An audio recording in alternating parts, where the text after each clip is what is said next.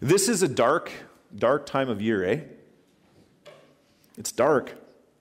December 21st is the winter solstice, the longest night of the year. And so if you look at the official numbers, the sun rises at 7:50 a.m.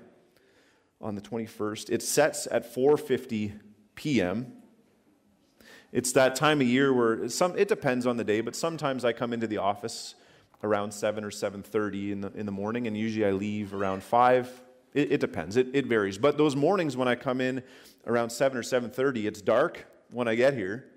And then, especially in this season, some days I'm here all day, and then I leave at 5, and it's dark when I go home. Many of the rest of you know that experience. You leave for work, and it's dark. You get home, and it's dark. And it's this time of year where driving isn't real fun either, because it's dark.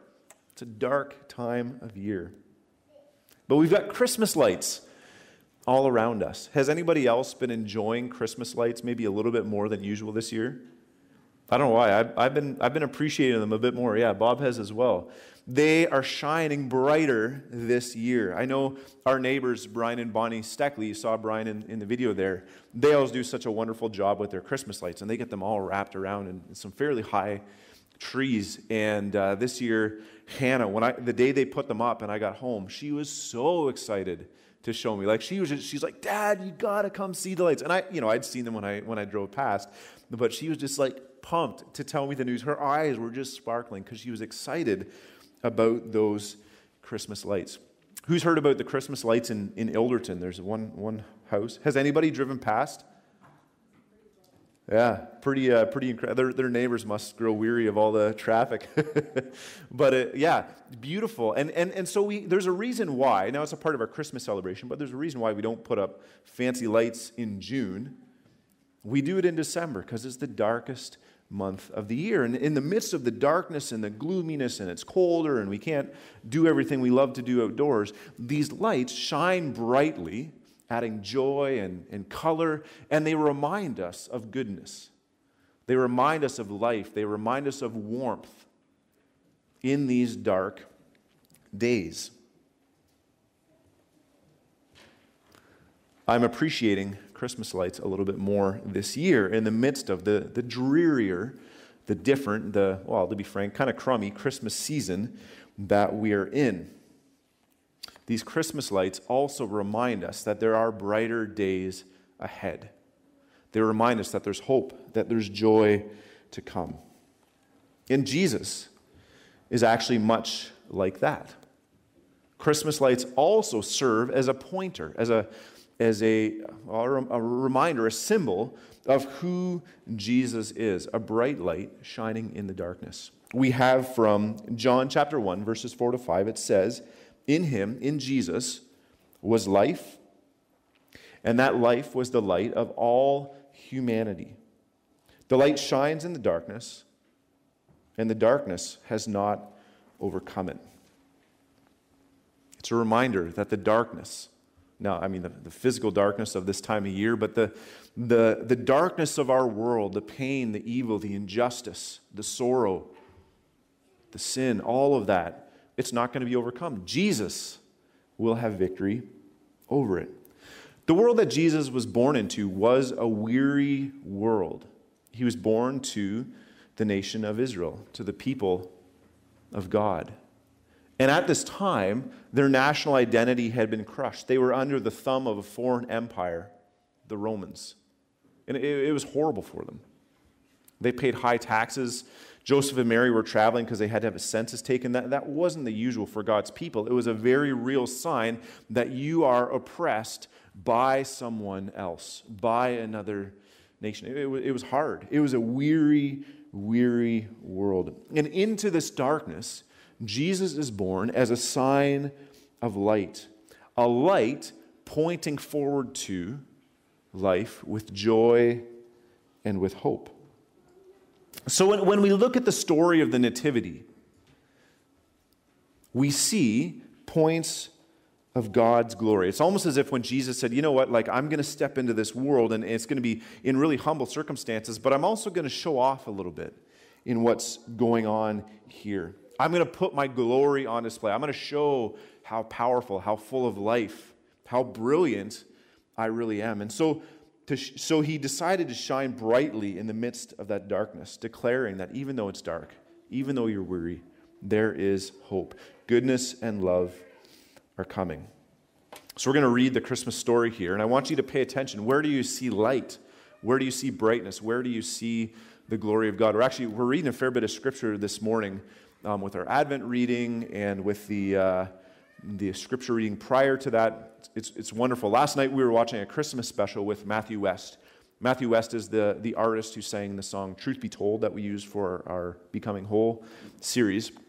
And so he had this online Christmas special that we watched together as a family. And in it, he read the Christmas story. And he said, when I was a kid, it would be time to open up the gifts. We'd gather on the tree, and my dad would pull out the Bible. And he said it was torture. It was the last thing I wanted to do when I was a little kid. Can anybody identify with that? I know I can. Dad couldn't read that story fast enough.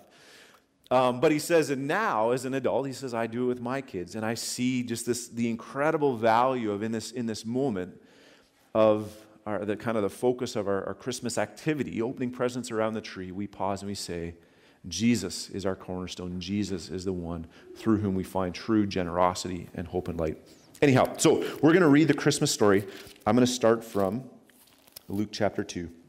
In those days, Caesar Augustus issued a decree that a census should be taken of the entire Roman world. That felt like incredible darkness to the people. This was the first sentence that took place while Quirinius was governor of Syria, and everyone went to their own town to register. So Joseph also went from the town of Nazareth in Galilee to Judea, to Bethlehem, the town of David, because he belonged to the house and the line of David. He went there to register with Mary, who was pledged to be married to him and was expecting a child. And while they were there, the time came for the baby to be born. I'd never ever clued into this, but I read something this week that suggested, we always think that they got there and she had the baby the first thing that night. There's nothing actually in the text that suggests she had it the first thing that night. It could have actually been a couple days later. I don't know. I'd never ever noticed that. It just says while they were there. The time came for the baby to be born. And she gave birth to her firstborn, a son. She wrapped him in cloths and placed him in a manger because there was no guest room available for them. And there were shepherds living out in the fields nearby, keeping watch over their flocks at night. An angel of the Lord appeared to them, and the glory of the Lord shone around them, and they were terrified. But the angel said to them, "Do not be afraid. I bring you good news that will cause great joy for all people. Today in the town of David, a Savior has been born to you. He is the Messiah, the Lord. This will be a sign to you. You will find a baby wrapped in cloths and lying in a manger." And suddenly a great company of the heavenly hosts appeared with the angel, praising God and saying, "Glory to God in the highest, and on earth peace to those on whom his favor rests." When the angels had left them and gone into heaven, the shepherds said to one another, "Let us go to Bethlehem and see the thing that has happened, which the Lord has told us about." So they hurried off, and they found Mary and Joseph and the baby who was lying in the manger. And when they had seen him, they spread the word concerning what had been told them about this child. And all who heard it were amazed at what the shepherds said to them. But Mary treasured up all of these things and pondered them in her heart. The shepherds returned, glorifying and praising God for all that they had seen, which were just as they had been told. And then in Matthew chapter 2. After Jesus was born in Bethlehem in Judea during the time of King Herod, Magi from the east came to Jerusalem and asked, "Where is the one who is born King of the Jews? We saw his star when it rose, and we have come to worship him." When King Herod heard this, he was disturbed, and all Jerusalem with him. When he had called together all the people, the chief priests and the teachers of the law, he asked them where the Messiah was to be born. "In Bethlehem in Judea," they replied, "for this is what the prophet has written. But you, Bethlehem, in the land of Judah, are by no means least among the rulers of Judah. For out of you will come a ruler who will shepherd my people Israel." Then Herod called the Magi secretly and found out from them the exact time the star appeared. He sent them to Bethlehem and said, "Go and search carefully for the child. As soon as you find him, report to me so that I too may go and worship him." After they had heard the king, they went on their way, and the star they had seen when it rose went ahead of them until it stopped over the place where the child was. And when they saw the star, they were overjoyed. On coming to the house, they saw the child with his mother Mary. They bowed down and worshipped him. Then they opened their treasures, and they presented him with gifts of gold, frankincense, and myrrh. And having been warned in a dream not to go back to Herod, they returned to their country by another route. Do you see the presence of light in that story? Do you see the instances in which the glory, the brilliance of God is on display? So we've got the shepherds, a weary bunch. And for them, we see this awesome display. And it's fascinating that God would do something so marvelous just for a couple of guys out in a field.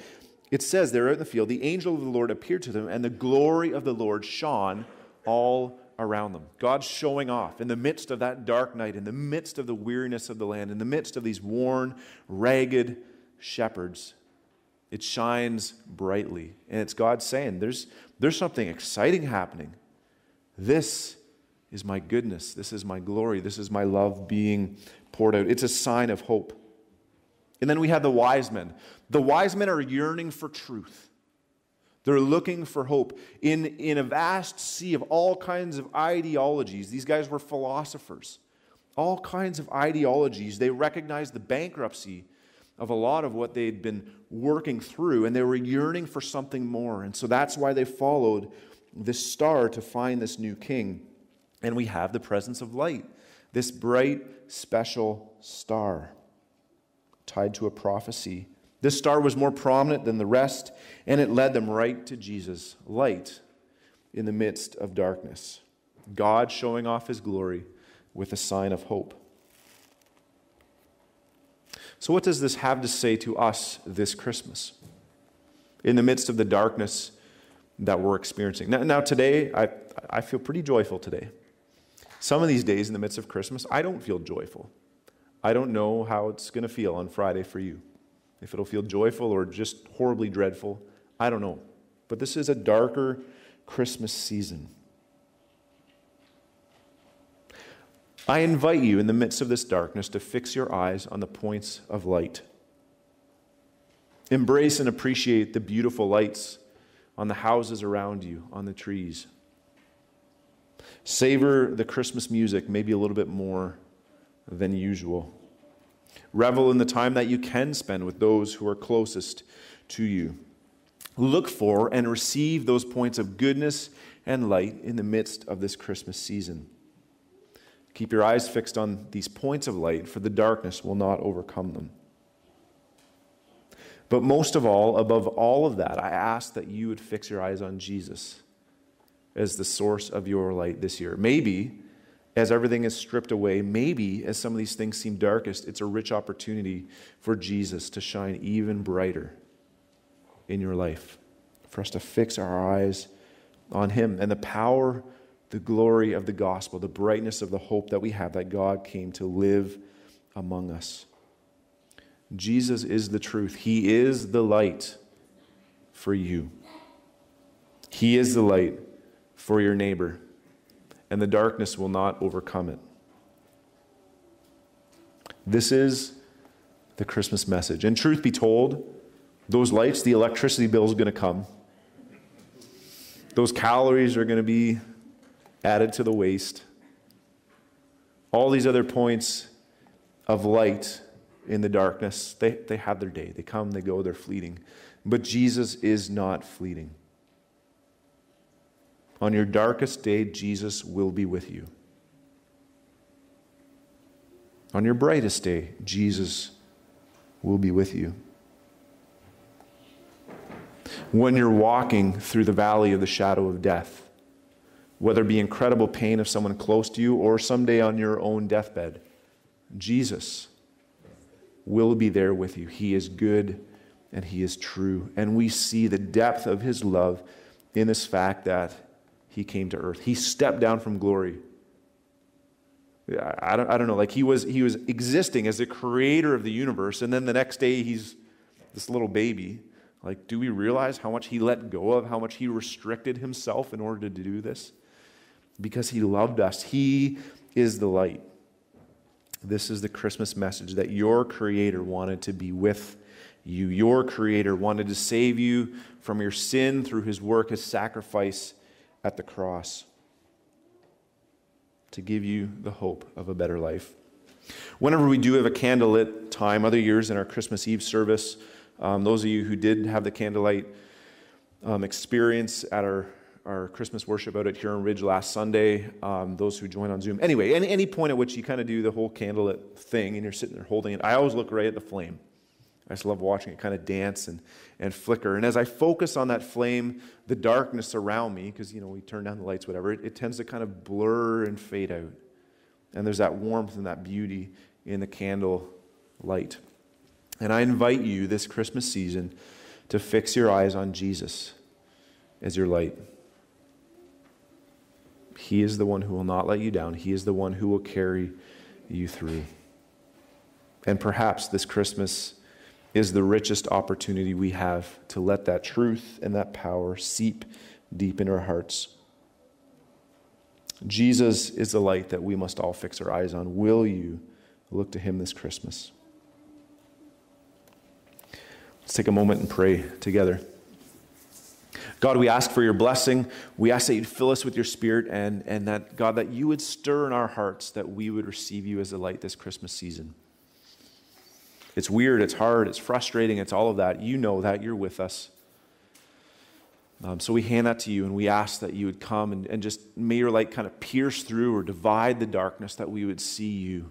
We would see your glory, that we'd receive you in a special way this Christmas. So we pray together, come, Lord Jesus, do your work within us. Thank you for the truth of this promise that you are light and darkness will not overcome you. Amen.